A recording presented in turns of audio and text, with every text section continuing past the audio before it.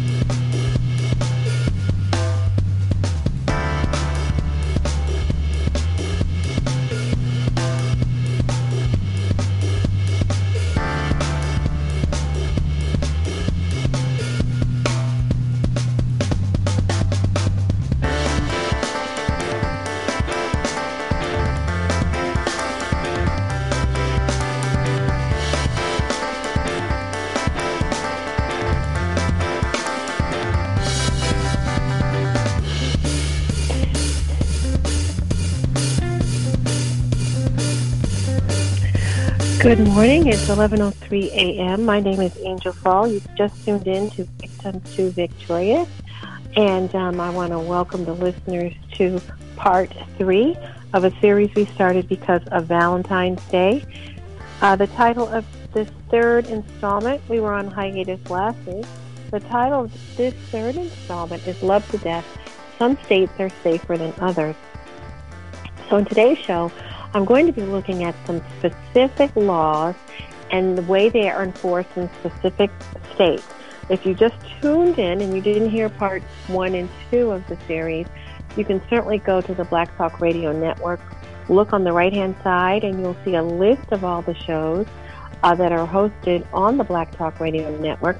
Mine is called Victim to Victorious, and look for the series that have been uploaded in February, where we're taking a look at domestic violence deaths, particularly those that are the result of morbidity or mortality of gun violence. So gun violence is severely wounded, or killed a woman. And we also discussed in a couple of the shows, very often in domestic violence situations, pets are harmed and children are harmed. One interesting statistic we discussed in previous shows is that the percentage of children killed when the man is the biological father versus just the stepfather is statistically insignificant. So in other words, he's not more likely to kill children fathered by another man. The difference is about the same. If the children are domiciled in the home and he's the acting stepfather or the biological father, basically is the paternal figure, those children are at risk and they have the same type of risk. So what we're going to do first is look at the Lautenberg Amendment, and that's the federal law that prohibits certain people convicted of domestic violence crimes from buying or owning guns. And then we're going to take a look at as many states as we have time for to go into some detail. But a little more than half of the states are very vigilant about enforcing the law. And let me just say 30 states. I'm reading from lawcentergiffords.org. You can also follow them on Twitter.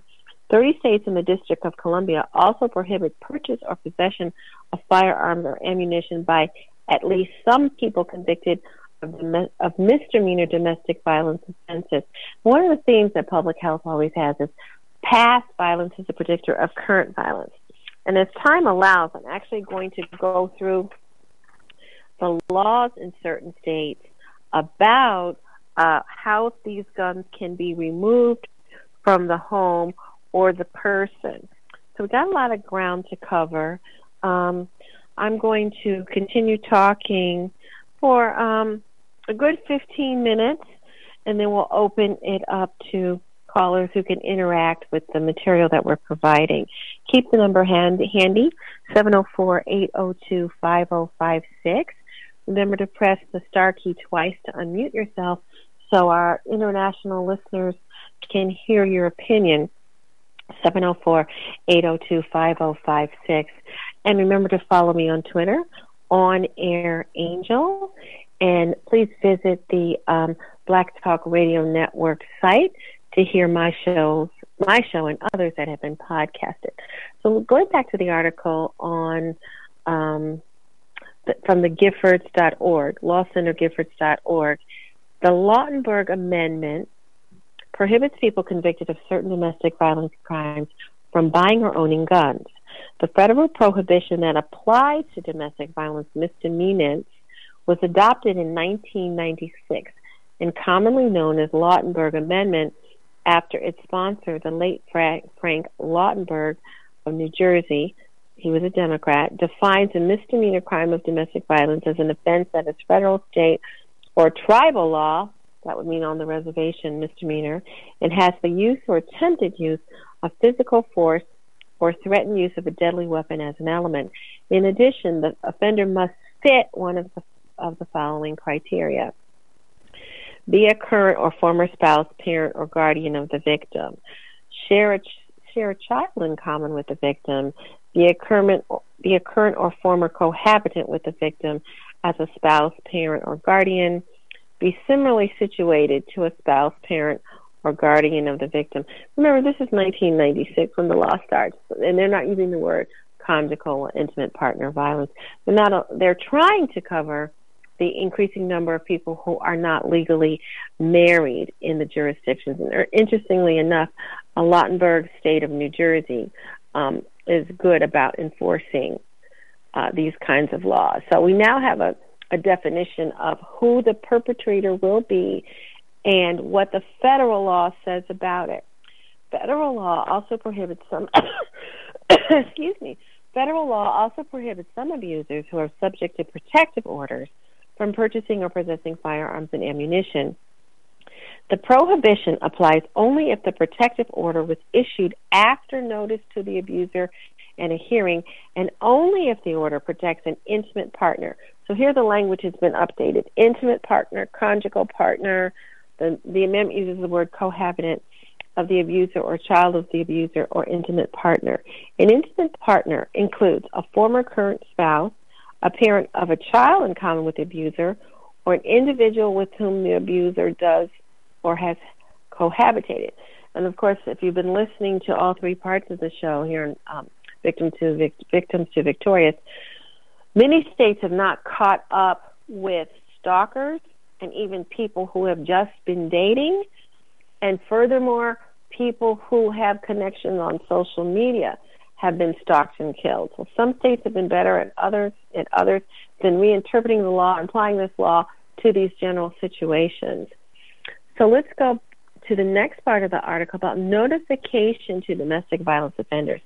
The Violence Against Women in Department of Justice Reauthorization Act of 2005 required states and local governments as a condition of certain funding to certify that their judicial administrative policies and practices included notification to domestic violence offenders of both of the federal firearm prohibitions mentioned above and any applicable related federal, state, or local laws. In 2005, however, the Violence Against Women Act did not, however, require states or local governments to establish a procedure for their surrender of firearms by abusers. So I do have a printout about the surrender process state by state and how the law is enforced. For instance, in West Virginia, whenever any person is arrested pursuant to the provision of this article or a violation of an order issued pursuant, I'm reading the real legal language, to Section 509 of subsections B and C, et cetera, shall seize all weapons that are alleged to have involved or threatened to be used in commission of domestic violence. The authorities may seize a weapon that is in plain view of the officer or was discovered pursuant to a consensual search as necessary for the protection of the officer or other persons. The last show, part 2, we also discussed the fact that police officers are at high risk of being shot themselves when the abuser has a gun in the home. So the West Virginia law says the authorities may seize all weapons that are possessed in violation of a valid protective order. So that state has a rigorous law. So what the Giffords, Law Center Giffords.org is advocating for in their narrative language is that more of the states have a uniformity of enforcing the law, and more states have an active way of having the offender surrender the guns. Many states have adopted, I'm still at the Gifford.org site. If you want to follow me on Twitter, if you're following on the computer, you go to lawcentergiffords.org. If you're following me on Twitter, it's On Air Angel. So states that restrict access to guns by domestic violence misdemeanants. States have closed the gaps in federal law pertaining to abusers who commit misdemeanor crimes of domestic violence by enacting laws that prohibit domestic violence misdemeanors not covered by federal law from buying or possessing guns or ammunition. Authorizing or require surrender of guns and or ammunition after a conviction of a domestic violence misdemeanor. And many advocates are worried about the states that there is a gap between the time she files the domestic violence complaint, the time that the order is issued, and the time if the state is or jurisdiction is allowed to confiscate the gun. What happens in between when all the paper is being, filed, the kind of risk that the woman is at. Many states require reporting domestic violence offenders' identities to databases used for firearm purchaser background checks. Now, that might seem a shock to you, but all states are just not reporting. There are 50 states in the District of Columbia. Prohibiting domestic violent misdemeanors from buying or possessing firearm or ammunition. As noted above, the writers here at the Giffords.org say, federal law prohibits purchase and possession of firearms and ammunition by people convicted of a misdemeanor crime of domestic violence, but define that term narrowly. So now we're going to get into the states. 30 states and the District of Columbia also prohibit purchase or possession of firearms or ammunition by at least some people. And that's what at Gifford.org people are asking for advocacy and changes in policy and law. Some people convicted of misdemeanor domestic violence or offenses. Remember, before I read those states, remember the federal law, which is called the Lautenberg Amendment, was adopted in 1996. So that is 24 years ago.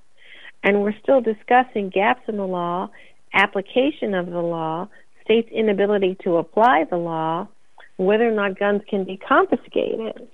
And of course I know that the NRA followers and other types are believing, if they're listening to me, that I'm advocating for the federal government to come in and remove everyone's firearms. No, I am not.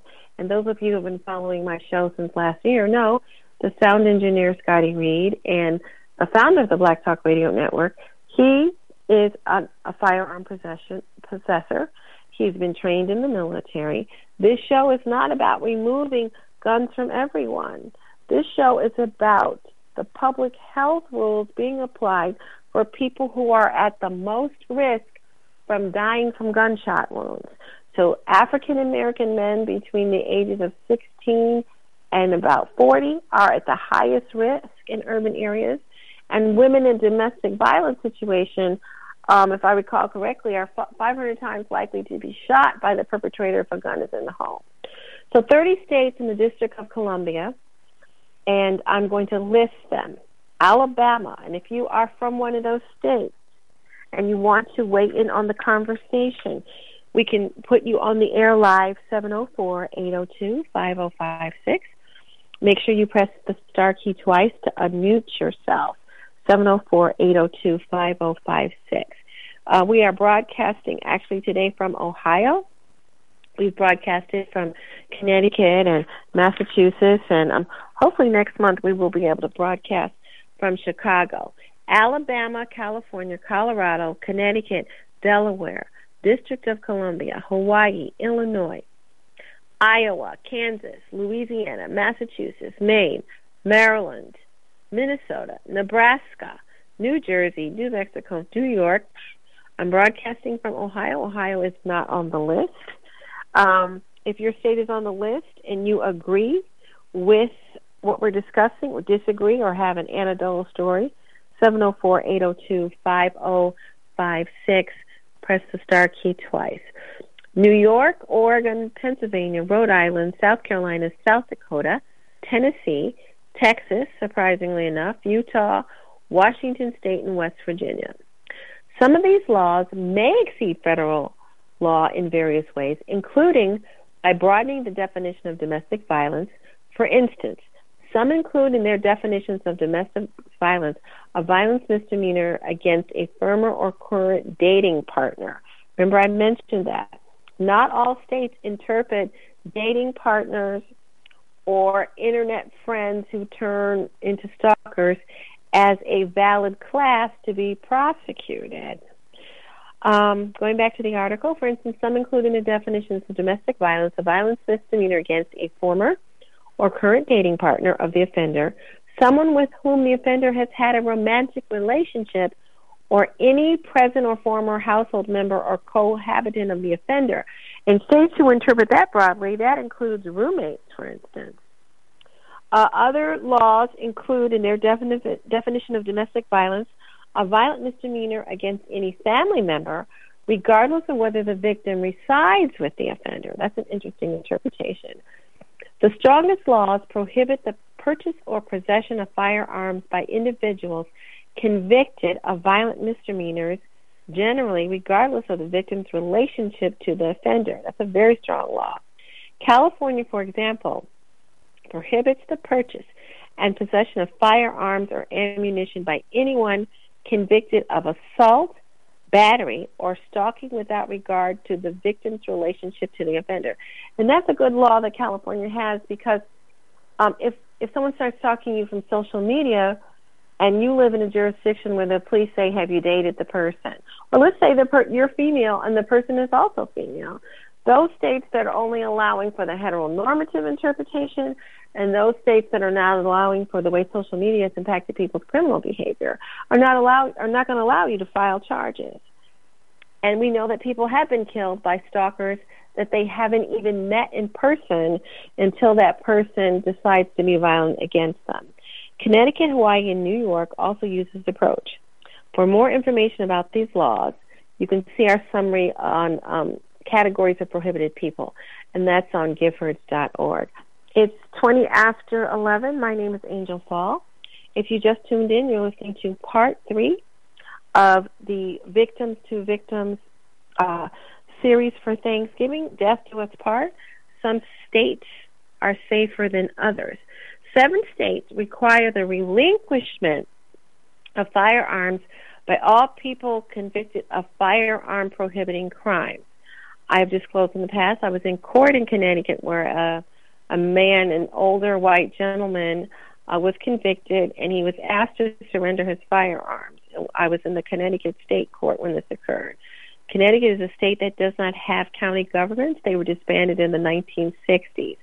So courts are either local, or they're either metropolitan courts or state courts, and sometimes they're both at the same time. It's a little hard to explain, but the main reason why I'm mentioning this is there's another layer of government in most parts of the United States, and that's the county government. D.C. doesn't have county government, for instance. Louisiana has parishes. So all states do not have the county government legal incorporation, and therefore they don't all have that same level of county government. If you live in a Midwest state or a state out west, counties are huge, and they have their own laws that are enforced within the county. So the 7 states, again, that I'm reviewing that require relinquishment of firearms for all people convicted of firearm prohibiting crimes are California, Connecticut, Hawaii, Massachusetts, Nevada, New York State, and Pennsylvania. If you live in one of those states, let us know what you're thinking. You can't get to the phone, you're at work, send me a tweet on Air Angel, or call in if you can, 704-802-5056. Press the star key twice. In addition to these states, 8 states require relinquishment of firearms when a person is convicted of a domestic violence misdemeanor or specific domestic violence offense. Colorado, Illinois, Iowa, Louisiana, Minnesota, New Jersey, Oregon, Rhode Island, Tennessee. States that require the reporting of domestic violence offenders' identity to the NICS database. Don't get this confused with the TV show. The NICS database is how people's backgrounds are reviewed for gun purchases. It's absolutely amazing that all 50 states do not report domestic violence abuse. So if you are in a state that doesn't, get hold of your senator, get hold of your congressman, get hold of your mayor. 4 states have recently enacted laws designed to facilitate the reporting of abusers whose crimes fall within the federal definition of a misdemeanor crime of domestic violence to the database used for firearm purchase or background checks.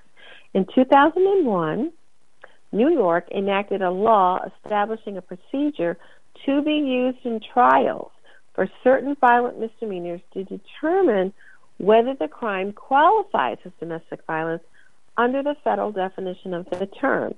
If the crime is found to fall within the definition, the clerk of the court must send a written report to a state agency who then reports the determination to the FBI for inclusion in the National Instant Criminal Background Check System. The acronym is NICS. Illinois and Minnesota have similar laws. Massachusetts requires courts to transmit records of certain domestic violence offenses to the Department of Criminal Justice Services for inclusion in the NICS. The Department of Criminal Justice, of course, is where you get, the Department of Justice is where you get the FBI. So it goes to show you, just in this bit that I'm reading from lawcenter.giffords.org, the discrepancy, the gaps, the different applications and interpretations leave holes for victims. And the victims that we are concerned about are victims who are female most of the time, who are 500 times more likely to have the gun used on them that's in the home, to be killed in an escalated domestic violence situation, and that there are whole groups of people who are not included because the law is interpreted differently, or the law is so what's the word I want? It's so literal that the court can't really enforce it, where it still says former spouse, and you show up in court with an internet stalker. You're just not going to get the type of legal protections because the law doesn't cover it. So if you are in one of these states where these laws are not being applied uniformly, let your congressman know, let your senator know, let your mayor know. Moving on to a little bit more about from this article, and then we're coming up on a break. After the break, I am going to give some more details about the states, how these laws are enforced. If you live in those states, we'd like to hear from you. And also a little bit more, I'm going to give a little bit more about online resources and how you can get help if you are a victim. States that restrict access to guns by abusers subject to domestic violence protective orders. Many states have closed the gaps in federal law pertaining to abusers who are subject to domestic violence protective orders by enacting laws that authorize or require courts to prohibit abusers subject to protective orders from buying or possessing firearms, authorize or require removal or surrender of firearms when a protective order is issued. States that prohibit domestic violence protective order respondents from accessing firearms, I'm going to give a list of those states. The strongest laws prohibit anyone subject to court-issued protective order from purchasing or possessing firearms. Some states, however, only authorize courts to prohibit gun purchase and possessions by domestic abusers, and others apply the prohibitions to some, but not all types of protective orders. So if you're listening carefully, you can see that gap right there. States that prohibit subjects of domestic violence orders issued after notice and a hearing from purchasing or possessing firearms. States in this list may require finding that the respondent poses a credible or imminent threat to the petitioner for the firearm prohibition to apply. What I also like about the language here, it says just the petitioner. And I think that's a much more fair way for the courts to interpret that someone is asserting domestic violence or some type of stalking or abuse, because of all the permutations of relationships that we have that are both heteronormative and homosexual and cohabitation, roommates, other family members. So here are states that prohibit subjects of domestic violence orders that are issued after notice of hearing from purchasing or possessing a firearm. And you'll notice there is an overlap also in some of the states that require surrender. Alabama, California, Colorado, Connecticut, Delaware, District of Columbia, Florida, Hawaii, Illinois, Iowa, Kansas, Louisiana, Maine, Maryland, Massachusetts, Minnesota, New Jersey, New York, North Carolina, Oregon, Pennsylvania, Rhode Island, Tennessee, Texas, Utah, Virginia, Washington State, West Virginia, and Wisconsin. States that prohibit subjects of domestic violence orders issued after notice and a hearing from purchasing or possessing firearms only when certain conditions are met. Alaska, Arizona, Indiana, Michigan, Montana, Nebraska, New Mexico, Nevada, North Dakota, Ohio, finally, South Carolina, South Dakota, and Vermont. States that prohibit the possession of purchase of firearms by all people subject to ex parte orders. California, Colorado, Connecticut, Hawaii, Illinois, Massachusetts, New Jersey, New York, North Carolina, and Virginia. So we're coming up on the break. Again, this is a live podcast of Victims to Victorious. This is part 3 in our series called Death Do Us Part. After the break, call in 704-802-5056. You can also send me a Twitter, On Air Angel. If you've missed any of the shows and you're trying to catch up, please go to the blacktalkradionetwork.com. You can listen to the archive podcasts of my shows or others.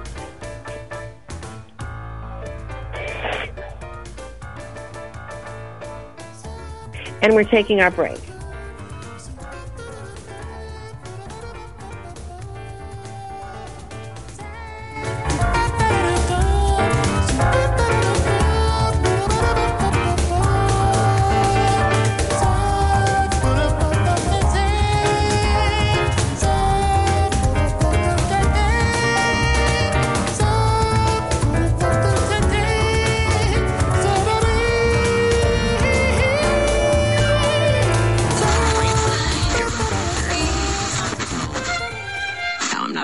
Okay.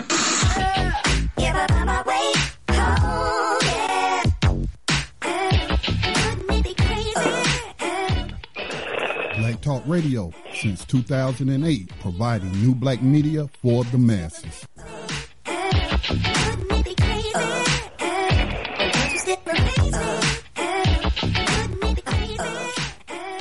Okay, it's 11:30 a.m. My name is Angel Fall. Thanks for joining us on Victims to Victorious. This is part 3 in an installment called Till Death Do Us Part. And today's installment is called Death Do Us Part. Death Do Us Part. Some states are safer than others. And we are reviewing the law about domestic violence and gun purchase or ownership and gun relinquishment from state to state. We're also looking at the definition of the perpetrator and the definition of the victim, because this is evolving largely because there is a trend within social media of stalking and, unfortunately, even homicide. So some states, returning to the Giffords.org article, I'm still giving a wider view, and then a little bit later we will get into more of the state specifics. We're listing those states that are participating because, of course, the Giffords Law Center wants to highlight the states that are applying the law. They are reinforcing the law. They're broadening the scope of the victim and the scope of the perpetrator so that more people are protected. Women, it's been estimated that women who live in a house with a gun who are also abused are 500 times more likely to be shot with that gun. And the victims can include, in domestic violence cases, law enforcement, children, be they the biological or stepchildren, family members, cohabitants, and pets. Some states, returning to the lawcentergivers.org article, broaden who may seek a protective order. Many states exceed federal law by including a broader category of domestic violence victims who may apply for a protective order prohibiting firearms. About half the states exceed federal law by allowing victims to seek a protective order prohibiting purchase or possession of firearms by. Now, these are the definitions of who you are, why you are the victim. So here is how the law has been broadened. Current or former dating partner or anyone with whom the victim has had a romantic relationship. Romantic relationship, of course, can be substituted with the words intimate partner or conjugal, literally meaning have you had sex with the person, and also have you had children with the person. Any person who is presently or has in the past resided with the victim and or any family member. What that law also does, it protects people who are not necessarily involved with the partner because of gender, or it also protects people who are involved with the partner. Like, in other words, if you're a woman and you're having a relationship with another woman and that relationship turns violent, even though it's legal in all 50 states to have a same-sex partner, the protections are slow to be enforced. And you can just imagine if you are a woman having a relationship with a woman that you live with who you're not married, and we're on Blog Talk Radio, she's whooping your ass every time you don't bring home enough money. In some of these states, you would still have trouble filing because she's not assumed to be a dating partner because she's the same gender as you. And then you're not married either. So this this hits people on social media. This includes people, when it says past resided with the victim, this includes people who are relatives, mother, daughter, grandparent, aunt, uncle, etc. Some states include ammunition. Now, that's very important. When we've done shows about mass murders, the law that allows people to have certain clips, certain amounts of ammunition, guns that have been fitted post-market to fire automatically, etc.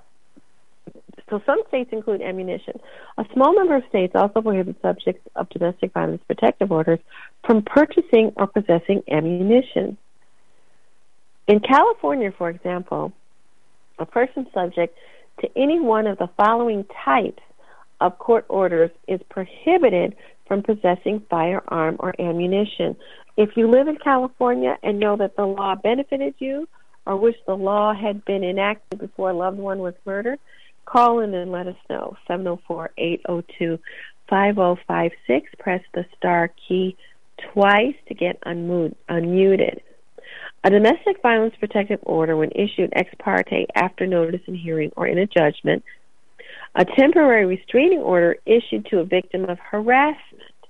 Again, I like the way the gender and the victim don't have to be the same here. Many of the older laws assume that the woman is the victim and it's always her spouse. But a victim of harassment, again, that could be someone that you had a traffic accident with and got your personal information and started harassing you. A temporary restraining order issued to an employer on behalf of an employee. A temporary restraining order issued on a post-secondary education institution on behalf of a student. A protective order for an elderly or dependent adult who has suffered abuse, provided the abuse was not solely financial. Emergency protective order related to stalking. A protective order related to a crime of domestic violence or the intimidation or dissuasion of a victim's witness. States that authorize or require removal of or relinquishment of firearms when a protective order is issued. The following states require police officers to remove firearms and or ammunition from abusers subject to domestic violence protective orders. Massachusetts, Hawaii, New Jersey, and Illinois. That's 4 states that require the police to remove the firearms. Massachusetts, Hawaii, Illinois, and New Jersey, as well as the states below, require an abuser subject to domestic violence protective orders issued after notice and hearing to relinquish firearms. California, Colorado, Connecticut, I disclosed earlier. I was in court where I saw this law applied in Connecticut. Maryland, New Hampshire, Oregon, Pennsylvania, Tennessee, Wisconsin. The below states require the abuser subject to domestic violence protective orders to surrender firearms when certain conditions are met. Iowa, Louisiana, Minnesota, New Mexico, New York, North Carolina, Washington. In addition, the following states authorize courts to issue protective orders that direct the abuser to surrender certain firearms in his or her possession in various circumstances. Now, these are all fine line delineations. I hope you're listening carefully and that you can hear that. Alaska, or Arizona, Delaware, Indiana, Nevada, North Dakota, Rhode Island, South Dakota, and Vermont. States that have closed the boyfriend loophole. As discussed above, and I'm reading from the article, but I keep mentioning it, domestic violence does not occur solely between spouses. Abusers often victimize their dating partners. In what's known as the boyfriend loophole, federal law does not prohibit people from purchasing or possessing a gun if in a dating relationship and subject to a protective order.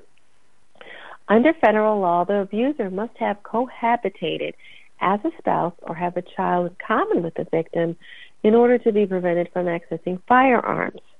This gap in the law allows abusers who are at an increased risk of committing an act of deadly violence against their partner to purchase and keep guns in their home.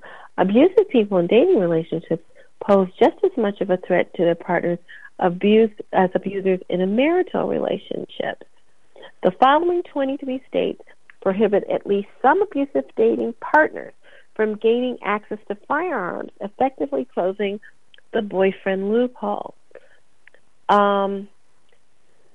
This is a list of states that prohibit dating partners subject to protective orders from obtaining or purchasing guns. Alaska, Arizona, California, Connecticut, District of Columbia, Delaware, Hawaii, Kansas. Kansas has a caveat, only if the victim is cohabitated with the abuser. Massachusetts, Montana, Nebraska, New Hampshire, New Jersey, New York, North Carolina, North Dakota, Oregon, Pennsylvania, Texas, Utah, Vermont, Washington, and West Virginia. Now moving on to states that allow the police to remove firearms from domestic violence incidents. And I think that this is a very important law because it catches the filing and the abuse and everything in a much more succinct time frame. And the police are allowed to go in and see. If you heard some of the language before with the consensual search anyway, they're allowed to go in and see, hey, we're arresting him. She's got bruises on her face. But Connecticut, for instance, one of the states I'm going to talk to, does have dual arrest, and that's a big controversy. But anyhow, the police can decide to remove the weapons that they see. That's one way the law is enforced. I'm going to read this, and I am going to get to, in the 20 minutes or so we have, some more of the details of those states. States that allow police to remove firearms from domestic violence incidents. 20 states allow law enforcement officers to remove firearms when they arrive at the scene of a domestic violence incident. These laws vary in terms of whether removal is required or simply authorized. Simply authorized really requires the police to use judgment or for somebody to advocate for the victim. Which firearms must be removed? And what they're talking about here is some states say that if the victim calls, and let's say the 911 call says he discharged a 9mm bullet in the ceiling saying, or he discharged his .357 or his .36 revolver in the ceiling when I said I was leaving, then the police will come and look for the gun that's described on the tape, or when they interview the victim and she says, yes, he used his service revolver or he used his deer hunting rifle, then they will look for that one and remove that one. These laws vary in terms of whether removal is required or simply authorized. Backing up a little bit, which firearms must be removed and the length of time that must pass after the incident before the firearms can be returned.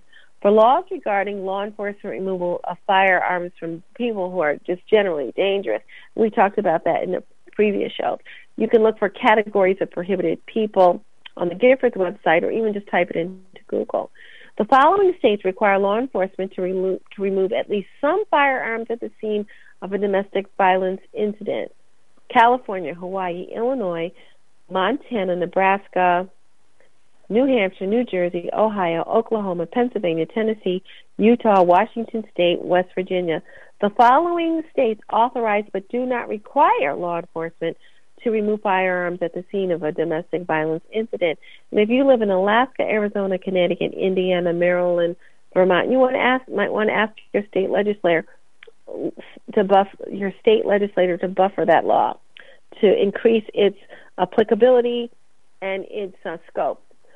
The most comprehensive approach requires law enforcement to remove all firearms in the abuser's possession, ownership, or control. So we're talking about relinquish, surrender, and removal. For example, New Hampshire law enforcement must remove all firearms and ammunition in an abuser's control, ownership, or possession whenever law enforcement has probable cause to believe that a person has been abused.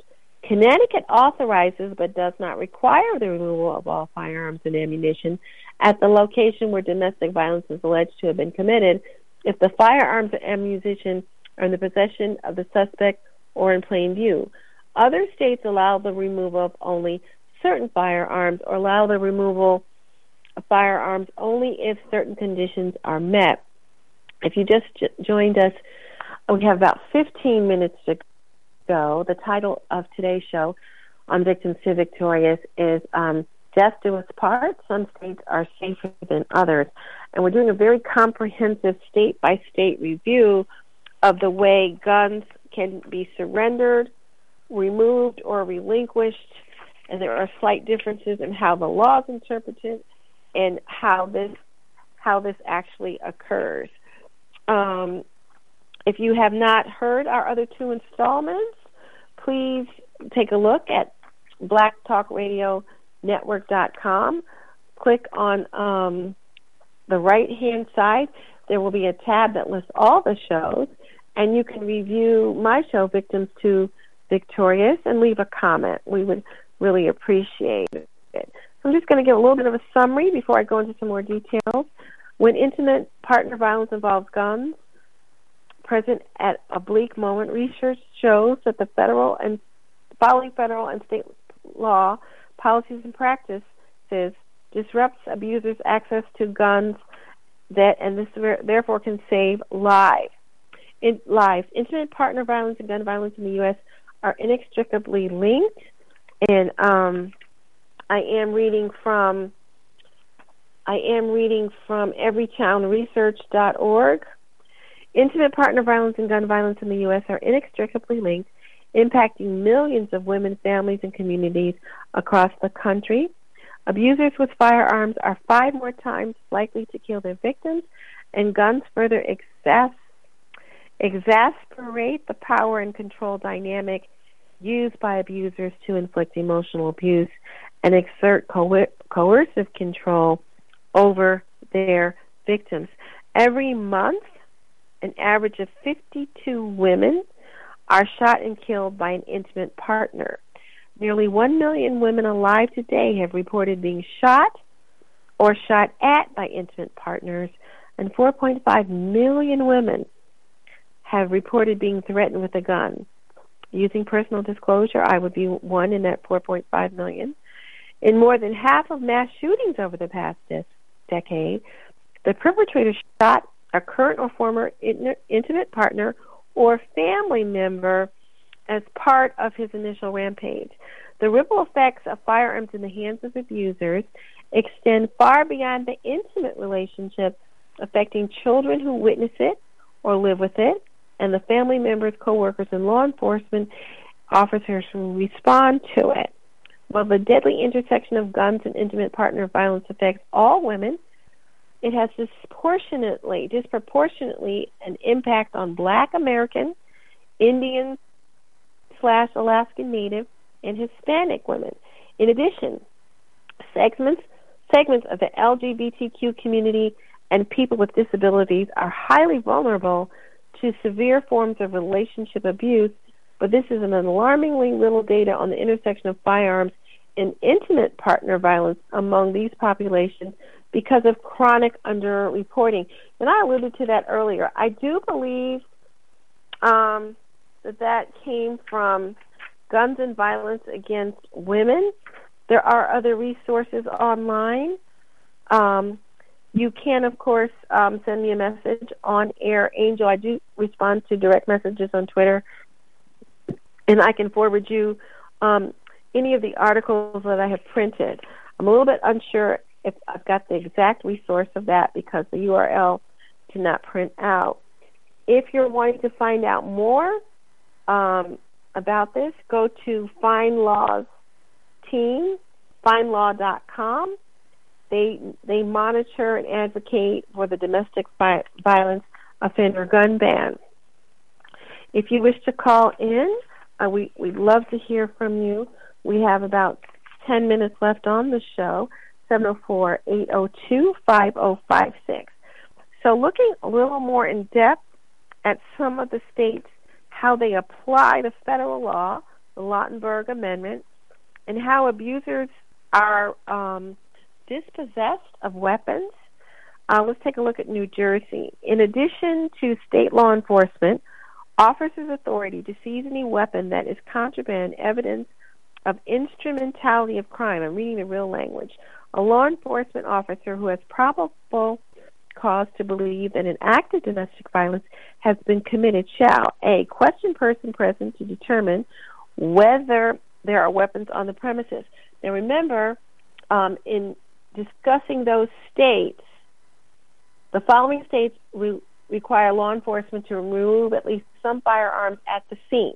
So that is New Jersey, and that's consistent with the author of the amendment being from New Jersey.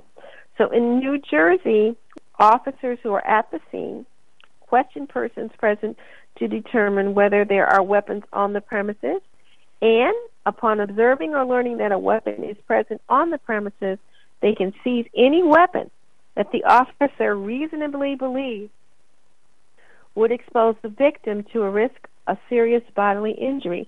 And remember, in this discussion of domestic violence and gun violence,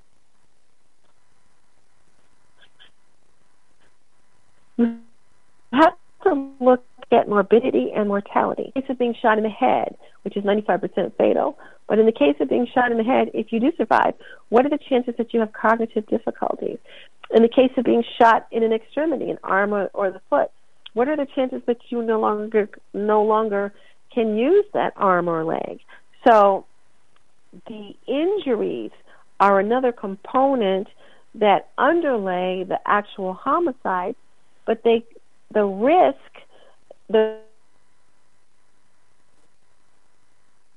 don't have to worry about whether or not you're paralyzed or dead. That's kind of the idea I want to convey.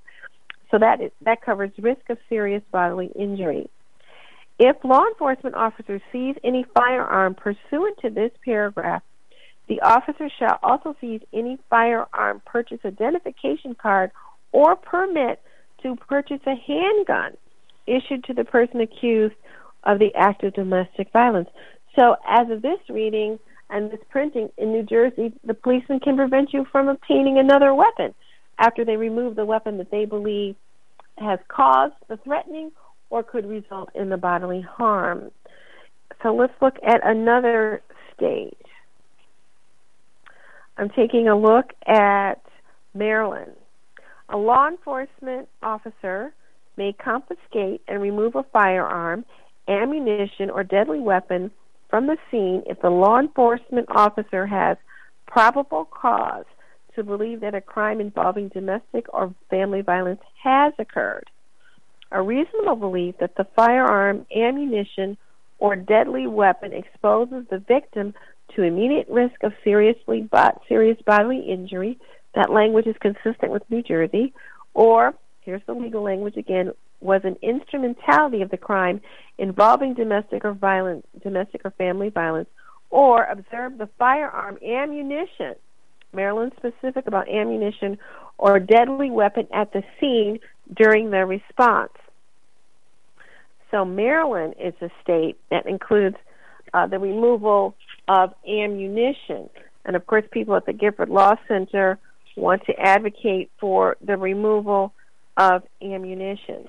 So if you just joined us, we have a little less than 10 minutes to go, and we're discussing the way intimate partner violence and gun violence are inextricably linked. Inextricably linked. So let's return to a little more of the broader discussion. Other states allow the removal of only certain firearms, or allow the removal of firearms only if certain conditions are met. That's what we were doing when we looked at some of the state-by-state statistics that I printed out for getting ready for the show. Some states are prohibiting stalkers from buying or possessing firearms or ammunition. As discussed above, stalking is a strong predictor of future violence. And again, states that are looking at stalking are recognizing that there isn't always an intimate partner case. There isn't always a conjugal relationship. There's a social media relationship. There's an employee-employer relationship. There's a neighbor relationship. Under current federal law, individuals convicted of felony stalking offenses are prohibited from accessing guns. But individuals convicted of misdemeanor stalking offenses are not prohibited from accessing guns if the stalking offense was not in the context of a domestic relationship. You can see where that leaves some people at risk. Several states have gone above and beyond federal law to prohibit stalkers from purchasing or possessing guns. And in previous shows, we looked at stalkers and their violence using guns. So here are the states that prohibit stalking misdemeanants. That was a new word for me today. Stalking misdemeanants from buying or possessing firearms. And remember, in the larger public health discussion, solving gun violence is a multi-pronged approach. There are policies. There are cures. There's education. There's law enforcement. States that prohibit stalking misdemeanors from buying or possessing firearms. This is the law center at giffords.org.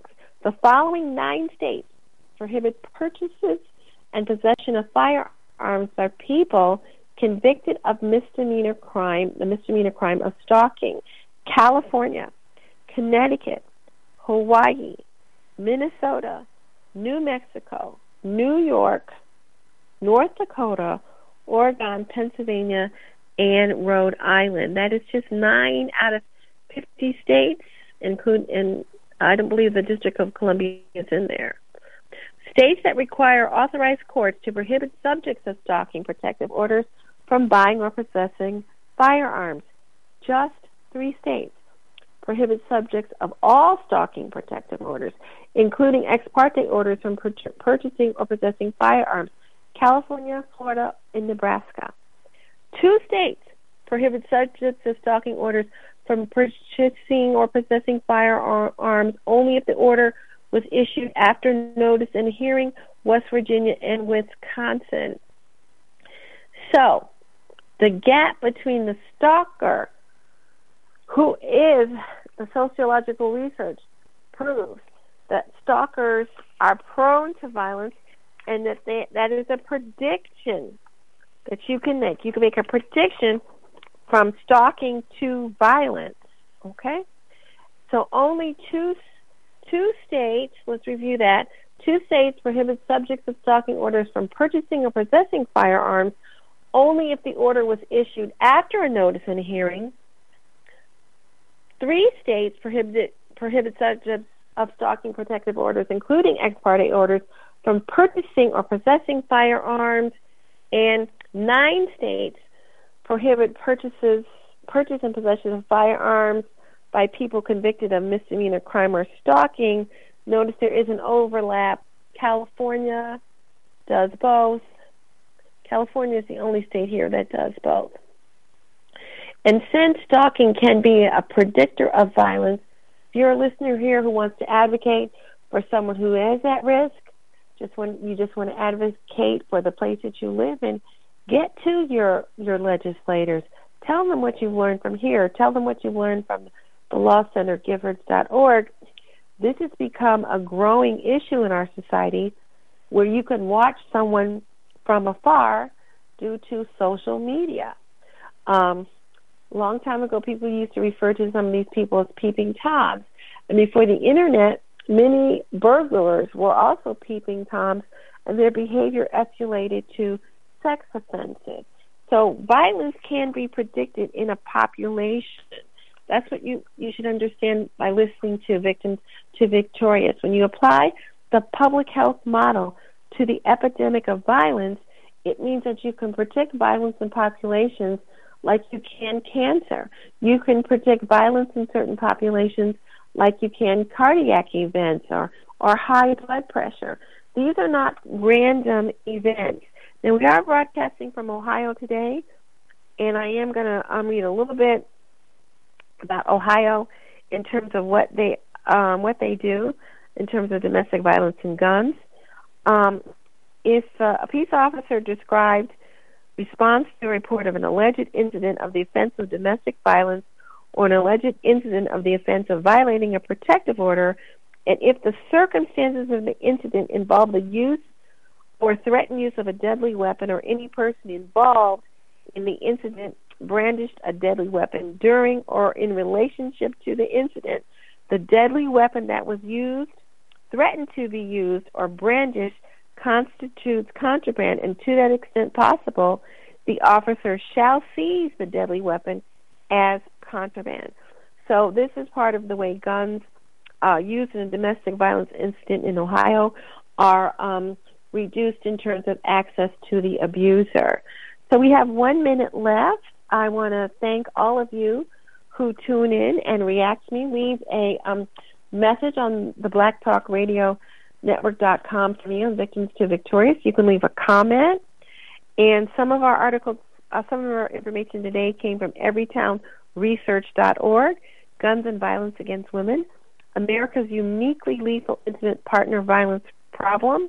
That's an excellent article to look at. Of course, if you cannot find some of these materials or want to reach me directly, I do respond to direct messages on Air Angel. That's my Twitter feed, On Air Angel.